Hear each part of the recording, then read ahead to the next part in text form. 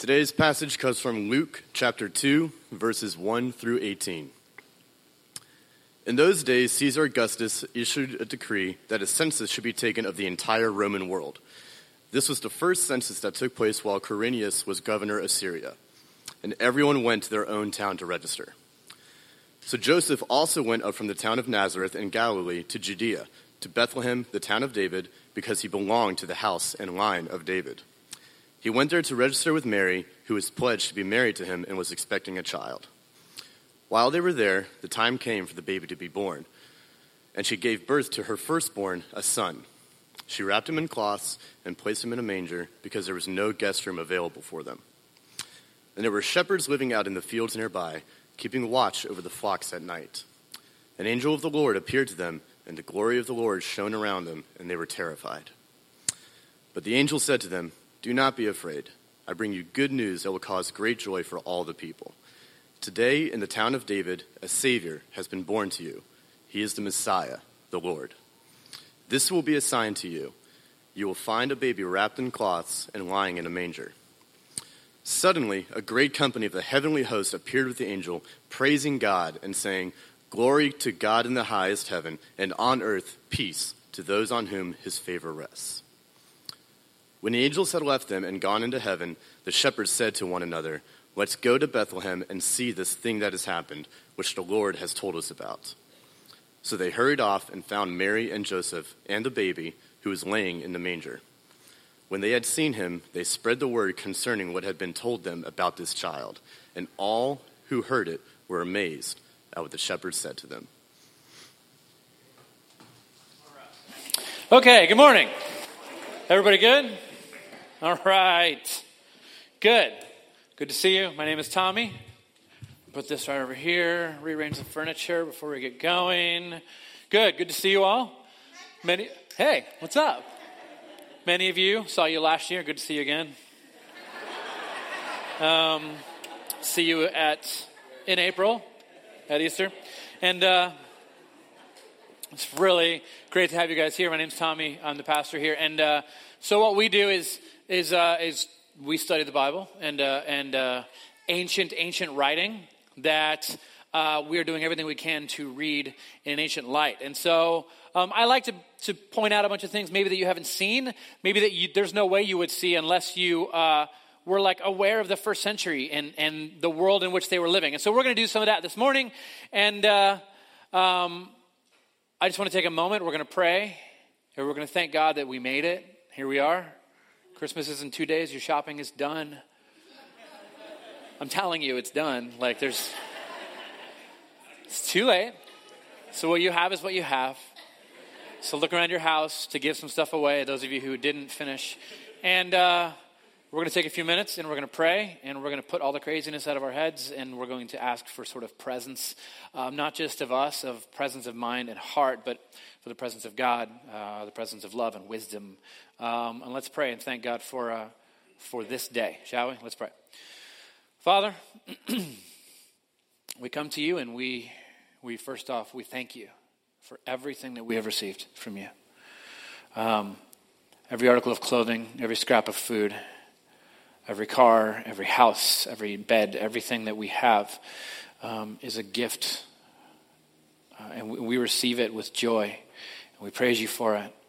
I ask that you would open our eyes and open our hearts and our minds to what you want us to understand and grasp this morning and receive. I lift up every person here. I lift up those who are celebrating and those who are filled with joy. May we celebrate with them. I lift up those who are suffering or those who are lonely or those who are struggling. And I ask that we would be present with them in heart and in spirit and presence, that we would look them in the eye and listen to their stories and put our arms around them and give them hope and empty ourselves for them and whatever they need and provide for them. Let us be your presence here in the lives of each other and the lives of our city. As we read this ancient text, give us ancient understanding and help us grasp things in a way that we haven't before. Speak through me, allow me to remember the things I've studied and allow me to not be distracted and allow me to be present and to give everything I can in the next few minutes. Help us to receive it and respond with everything that we have. In your name, Amen. Okay, so we're going to start right here. So this is one of the more well-known passages in Scriptures. Let's just read it. And the angel said to them, "Fear not, for behold, I bring you good tidings of great joy, which shall be to all people. And this shall be a sign unto you, that you shall find a babe wrapped in swaddling clothes and lying in a manger." So, again, this is one of the most well-known passages in Scripture. If you were to go out on the streets today and you were to just like proclaim it out loud, people would think you're weird, but they would know what you're talking about. They would know what you're saying. They would know what you're referring to. Because today, when you proclaim these words, people have specific things in their mind. They think of Christmas, modern day trees and Christmas lights and candy canes and all of these Western things that we have injected into sort of this text and these words. But it was not always like this. There was a time when these words had specific meaning to a specific people that meant something that most of us have no idea that it meant to them and could not ponder today. And so what I want to do is I want to get into the minds of the people who received this word, whom this word was spoken to, and what they heard. Because we hear sort of Western Christmas. What did they hear? Now, here's what we're going to do. I'm going to start here. I'm going to give you a piece of information that many of you maybe have never heard. Most of you hopefully have. Jesus was not born on December 25th. We're going to start there. Very simple, okay? Perhaps it's the first time you've ever heard that. You think I'm crazy. Stay with me, okay? He was not born on December 25th. That is, and there's a lot of reasons that we know this. Let's go through some of these. Now, I'm going to go all over the place today, okay? And we're going to end up hopefully in a cohesive place that brings all of this into one thing, all right? Just stay with me and go with me on a journey this morning. Okay, here we go. Now, the Jewish people in the first century did not celebrate birthdays. No one in the Bible that is sort of on the good team, no one is celebrating birthdays. Nobody. You know who's celebrating birthdays? Pharaoh is celebrating birthdays. And how did he celebrate birthdays? The Egyptians were way into birthdays. Now, for them, it was like they had this pagan, foreign, bizarre idea that the month in which you were born like meant something about you. And so they would celebrate your birthdays. Now, Pharaoh, there's a particular story in the book of Genesis where Pharaoh on his birthday hangs a baker. It's one of the ways he celebrates. We're going to hang the baker for my birthday, and they did. And then there's another guy, King Herod, looking in this picture like he wasn't ready for the picture. He's just like, not yet. Let me get my sword out. Now, Herod also celebrated birthdays, and on his birthday, he beheaded John the Baptist. So birthdays were not necessarily like this bright thing that they are today. They were something different. And the Jewish people and the Jewish Christians, by the way, Jesus was Jewish too. We're not going to go into that today. But they did not celebrate birthdays. They were more concerned with death days, how and when people died, the circumstances with which they died, and they commemorated those days. And on the year of sort of the anniversary of so-and-so's death, they did this. And they would take bones and they would move them to new places. And they sort of commemorated death days, mostly. However, when around the 3rd or 4th century, when Constantine came into power, the head of the Roman Empire, he converted, I'm going to use quotes, converted to Christianity. He didn't really. He never actually became, I would argue, not a follower of Christ. But he used the Christian religion as the banner for the Roman Empire. Instead of fighting against the Christians, he sort of, well, you know what? I'm going to nullify all this by making our empire sort of a Christian thing. And he sort of formed sort of the beginning of what would become the Holy Roman Empire. And he was, in the Greco-Roman world, you celebrated birthdays. And so you're going to celebrate the birthday of Christ. So what are you going to do? When are you going to celebrate it? Well, the Romans had particular celebrations. There was a celebration that they had called Saturnia.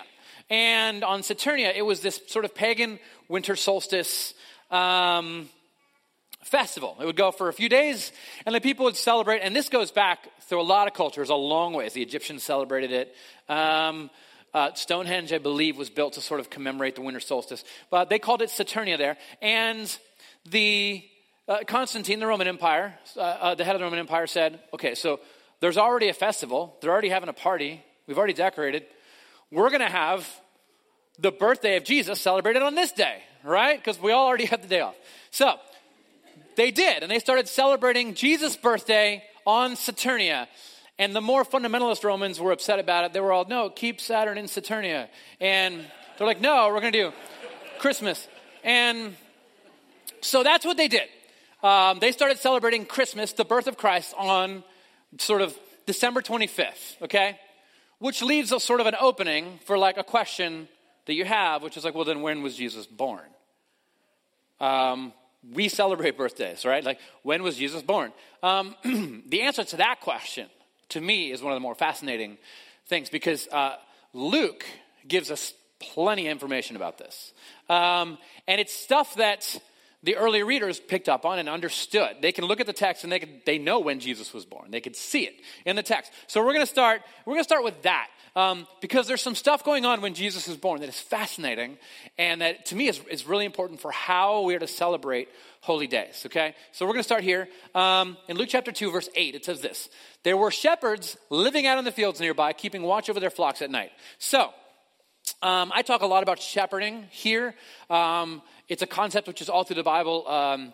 The Jewish people were very sort of semi-nomadic. They kept livestock. There were lots and lots of shepherds. The shepherds were sort of the low end of the spectrum of status in the Jewish world. They weren't highly respected at all. They were just sort of the grunt workers at the very bottom. And so in that day, people tended their sheep in the wilderness, in the Negev. And so when the scriptures talk about he leads me beside green pastures, this is what it's talking about, literally. So what are they eating? So they eat, you can see a little sprig of it right over there. There's this grass that comes up that grows from dew, from very dewy nights. It's different climates over there. And at night, the dew falls, and these little green grasses, they puff up, they turn green, and they come up out of the ground. And throughout the day, the shepherd will lead their sheep through the Negev, to the places where they will just pull the weeds out from the rocks and just eat that. And throughout the day, the shepherd knows where to take these sheep to where the sun has not yet scorched these plants by midday, okay?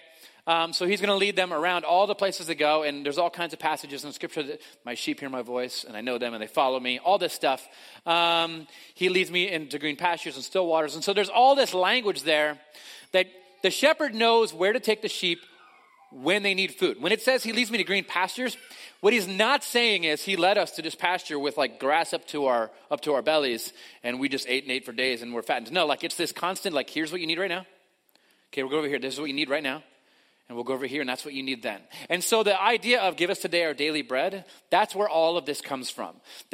Shepherding was a very different thing then, okay? You actually had to keep the sheep moving to the places where you knew the food was going to be lest they die of heat stroke or whatever. Now, there was one time a year when the shepherd would lead the sheep to a field where there really was lots to eat. It was at the end of the harvest, and at the end of the harvest, end of September, beginning of October, what you'll see is all the farmers are harvesting all the grain or whatever they've been growing, and the shepherds are going to line up along the edge of the fields where the rocks are, and they're going to wait there because the second the last of the grain is harvested, they're going to lead the sheep into the field. And this is like this.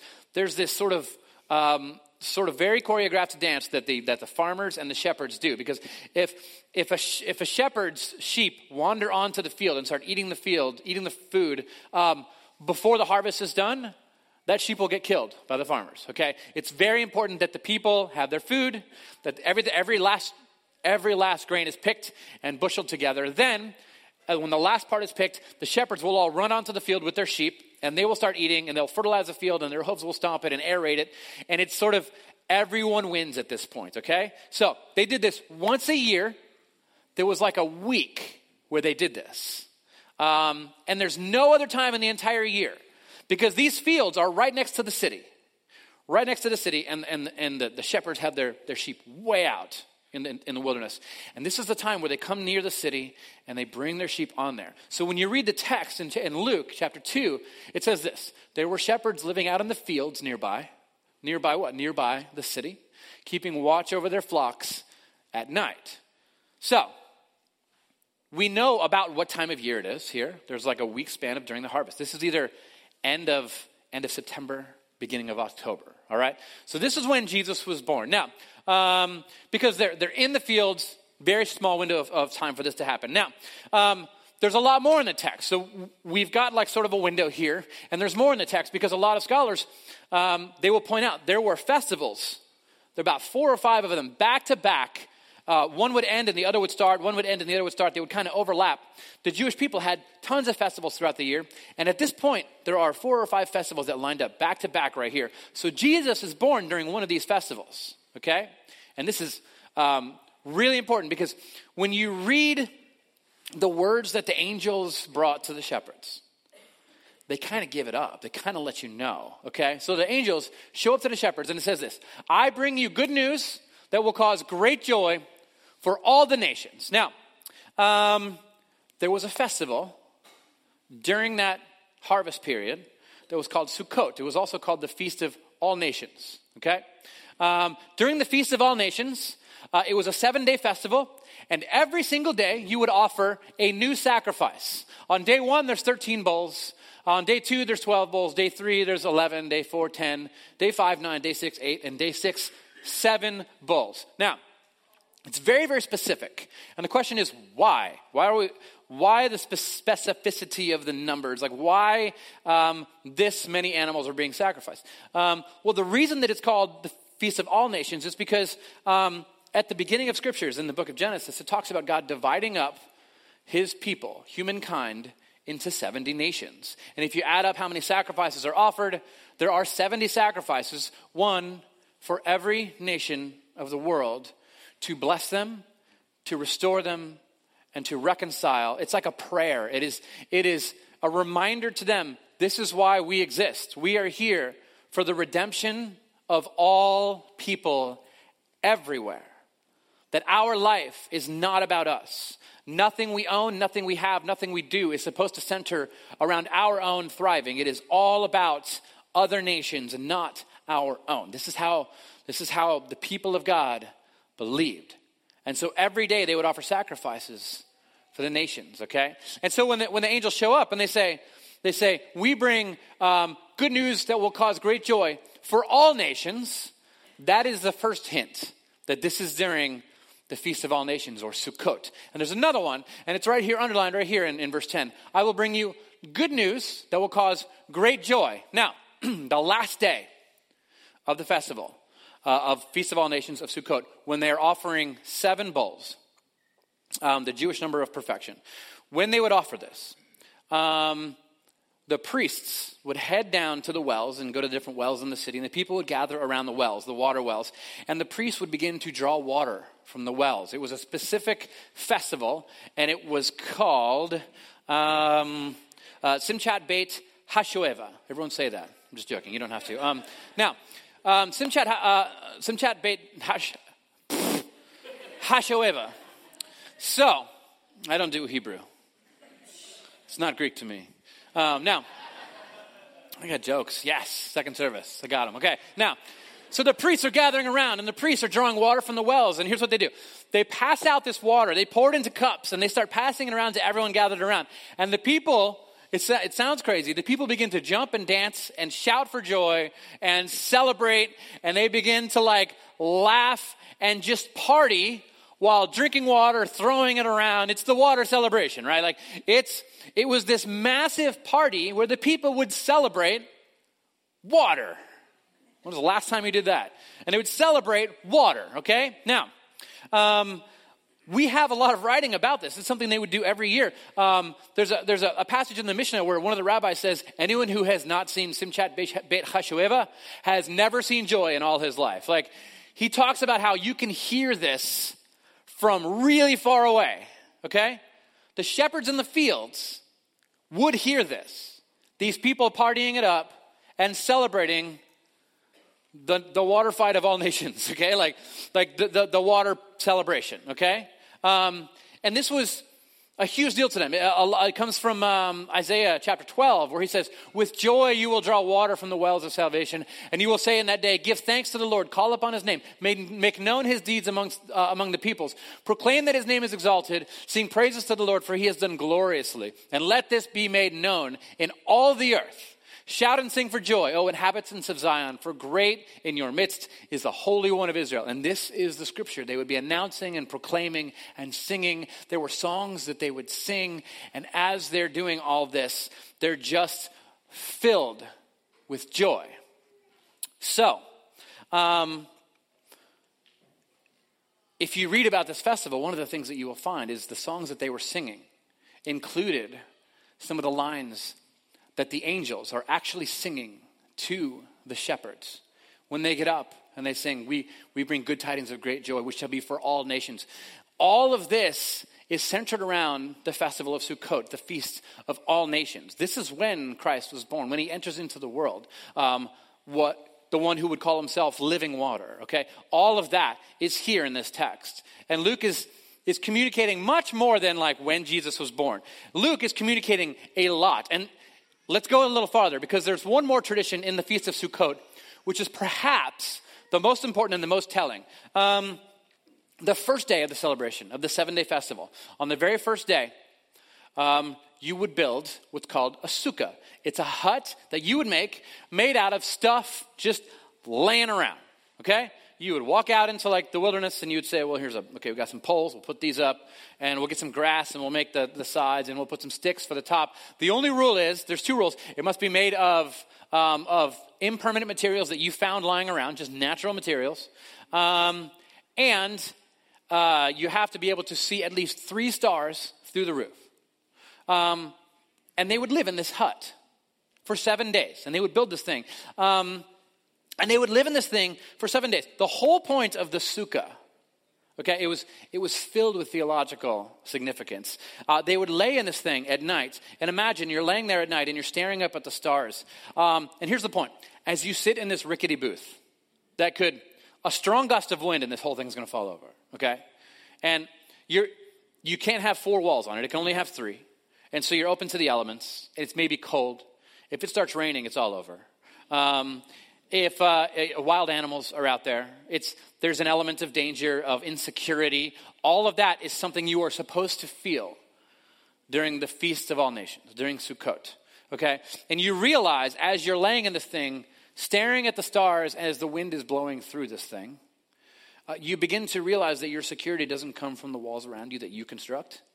You begin to realize that everything that you have, everything that you own, everything you've interacted with this very day is a gift to you from God. None of it is yours or of your own doing. God chose where you would be born, when you would be born, the things you would be born with. And everything that actually exists that you take as either a gift from yourself or other people, it's all from God. And this is the great reminder of it. It's a reminder of them as they wandered through the wilderness for 40 years, and that every day they would wake up with... we don't know what we're going to eat.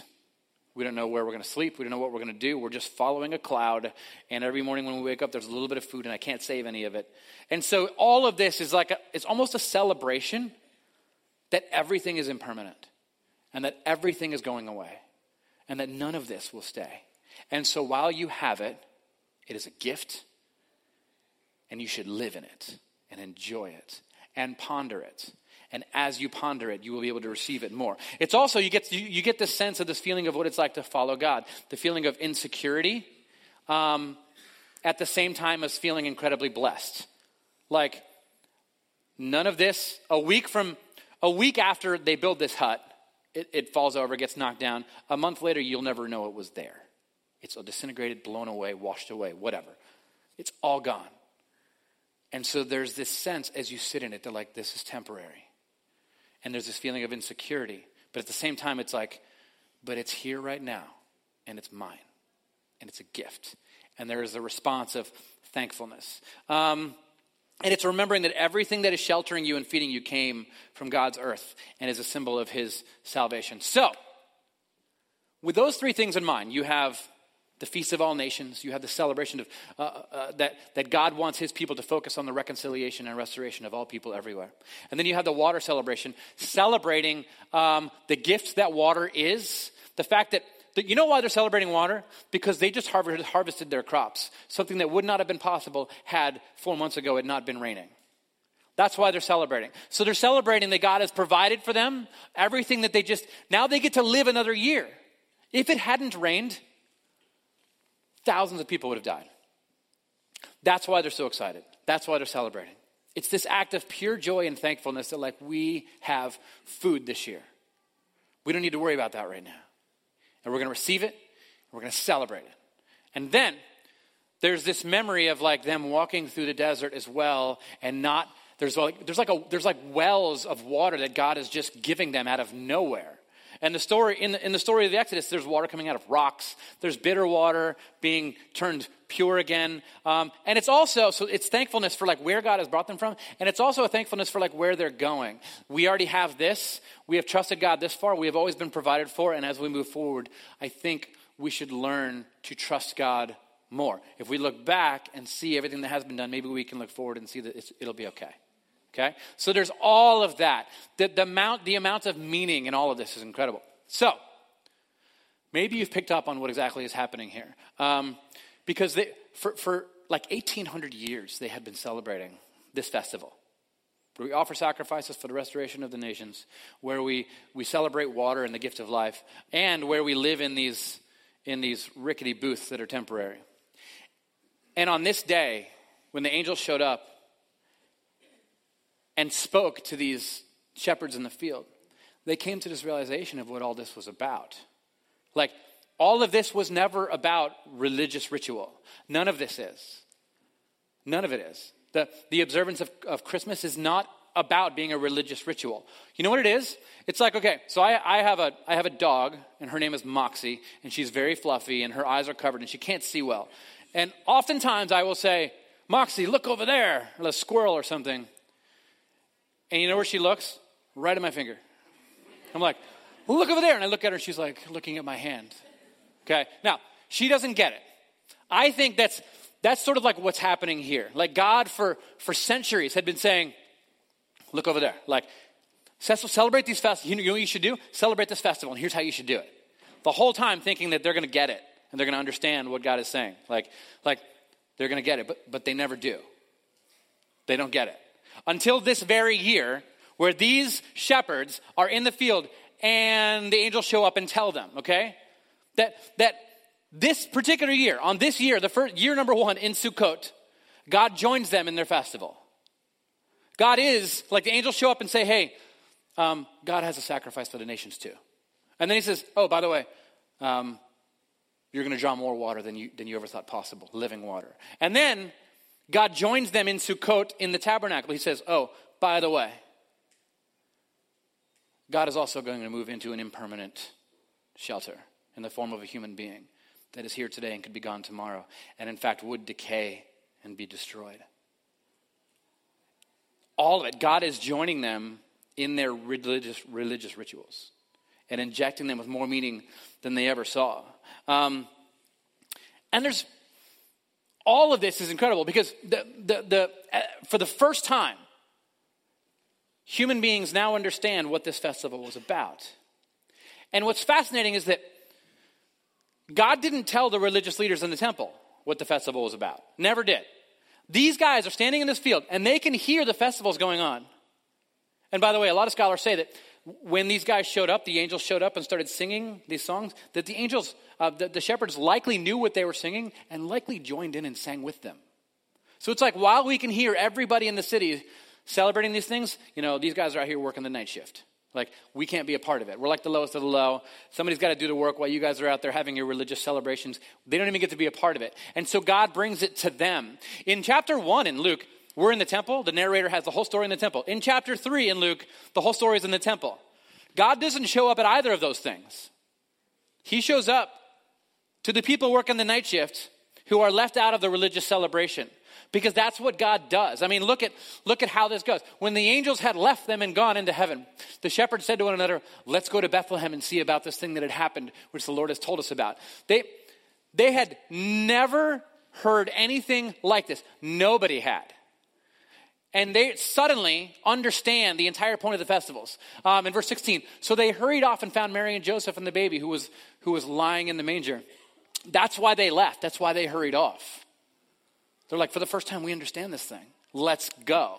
Verse 17, and when they had seen him, they spread the word concerning what had been told them about this child. And all who heard it were amazed at what the shepherds said to them. So the shepherds now become the great preachers to the world. The lowliest of the low become the ones with the word of God who understand and have a message for those who are part of the religious celebrations. And I hate to interrupt your religious celebration, but I have a real message from God here for you. And the people hear the shepherds talking and they're amazed, it says. Because they're all hearing this for the first time and they're understanding fully what all of this is about.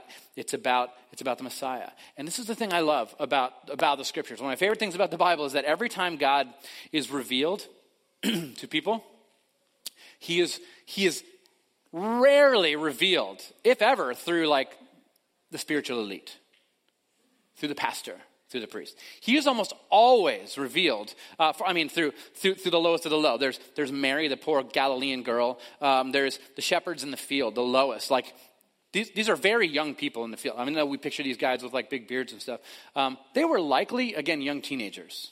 Okay, the women at the tomb were the first ones. The women at the tomb were the first ones to realize and to see like this new world revealed, like the seed of this new world, the first sprout coming up out of the ground. And they are the ones who get to preach for the first time the resurrection of Jesus. These women. Now, the disciples, every disciple whom he chose was basically a failed rabbinical student. They're fishermen now and they're tax collectors and like traitors to their own people. There's religious sort of zealots who were like sort of like outcasts of the regular Jewish society. And Jesus chooses all these people. He says, this is perfect. This is exactly who I need to tell my story. Because the message of God is best proclaimed not from the pastor, not from the religious elite, not from the theologian. It is always best proclaimed from the lowly, from the child, from the poor, the prisoner, the homeless, the minority, the outcast, the sexual minority, those that we consider sinners. Those are the people whom we need to sit and listen to the Christmas story from. Because those are the people whom God is speaking to and saying, life is a gift. My love for you is a gift, and I want you to be a part of what I'm doing. And oftentimes we assume that like, well, it's obvious God wants me to be a part of what he's doing. And then God is telling the people, hey, I have somebody that you need to listen to. They're coming into the city right now from out in the fields. And I've given them a special message. And you need to sit and you need to listen.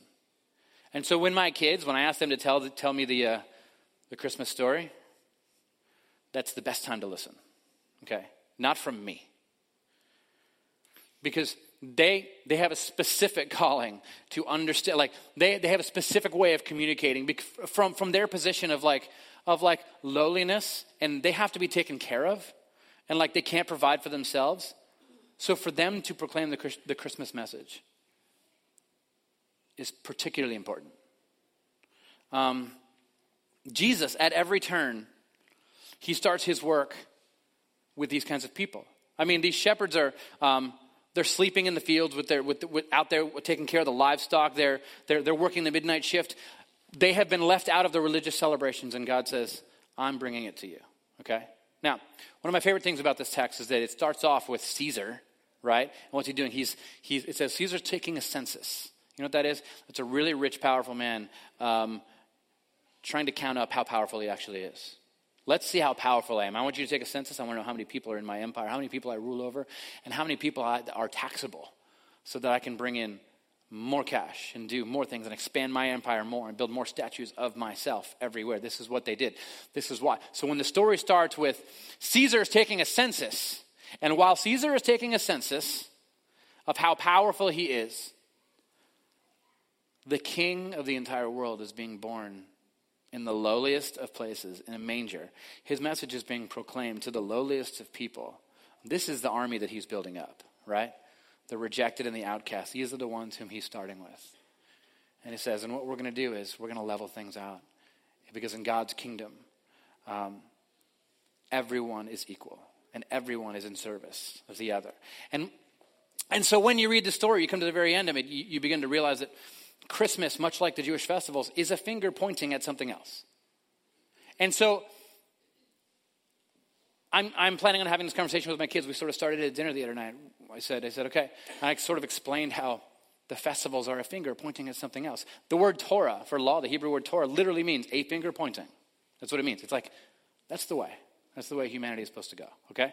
And so I'm going to talk to them about Christmas. I'm going to ask them, and you should do this too. Ask them, hey, tell me the Christmas story. Now, what do you think that's pointing at? What do you think that means? Like, they're going to start off with the surface area questions and stuff and talk about presents and gifts and all that. But there's a deeper meaning. It is a finger pointing. It is, if you compare it with sort of the festival that was going on there, Christmas is a finger pointing because we have this reminder in the Sukkot festivals that all that we have is meant to bring flourishing to the world around us, not to ourselves. And second, we have this thing that everyone is thirsty for, that fills us with hope and life and purpose. And third, there's this message there about how we are here for a short period of time. Everything that we have, it's all sort of temporary. It breaks down, it falls apart, our own lives. And God actually joined us in that. He joins us in that. The things that are broken in your life, he joins us in that. All of these things should cause us, like Christmas Day, to give of ourselves. If I can't keep it, if it's not going to be here, you know what I can keep? The joy that I get from sort of giving it. That's why we give. I'm not against the tradition. Like I love the wrapping of the gifts and giving them all out. Like I think it's a beautiful way to celebrate God entering into this world. At every turn, there is another reason to give it away. Another reason. And so, as I sort of wrap this thing up, here's what we're going to do. We're going to sing 2 more songs. On the last song, we're going to light our candles. And this is sort of going to be our communion for the day. All right? We always have too many people on Easter and Christmas to really have communion. So here's what we're going to do. I want us to ponder what it means for the shepherds themselves to receive this message, rather than it coming to the high holy places controlled by the intellectual and the powerful. It is controlled and by nobody and given to everybody. I want us to ponder all of this. I want us to ponder what it means that we are called to bless all nations, to help them receive joy and thrive. I want us to ponder as well the fact that our lives right now, as we have them, is temporary. And God knows that, and God entered into that so that we could find new life, so that we could find a new way, so that we could find eternal life, so we could live for eternal things now. And so in all of this, we respond through song. And so I'm going to pray, and I want you to stand and join us for one last song today. Shall we? Let's pray. Father, thank you for entering into all of this, for finding us in the times when we're not expecting you, the times where we have maybe either shrugged off religion or whatever, or spirituality, the times where we have sort of been left out of it all because of decisions that we've made or our status is not high enough, or we have a specific identity. I ask that you would make known to us, that you meet us where we are, that you are for us, that you are inviting us to take part, that you have a role for us to play in your kingdom and the redemption of all things. And I ask that as we move towards the day where we celebrate the birth of Jesus of Nazareth into this world, I ask that you would help us to understand that all of this is about giving of ourselves, allowing ourselves like you to be broken and poured out so that others can find life and hope again. Thank you for all this. In your name, amen. We're going to sing more songs. Please stand and join us. Merry Christmas, Watermark. Merry Christmas.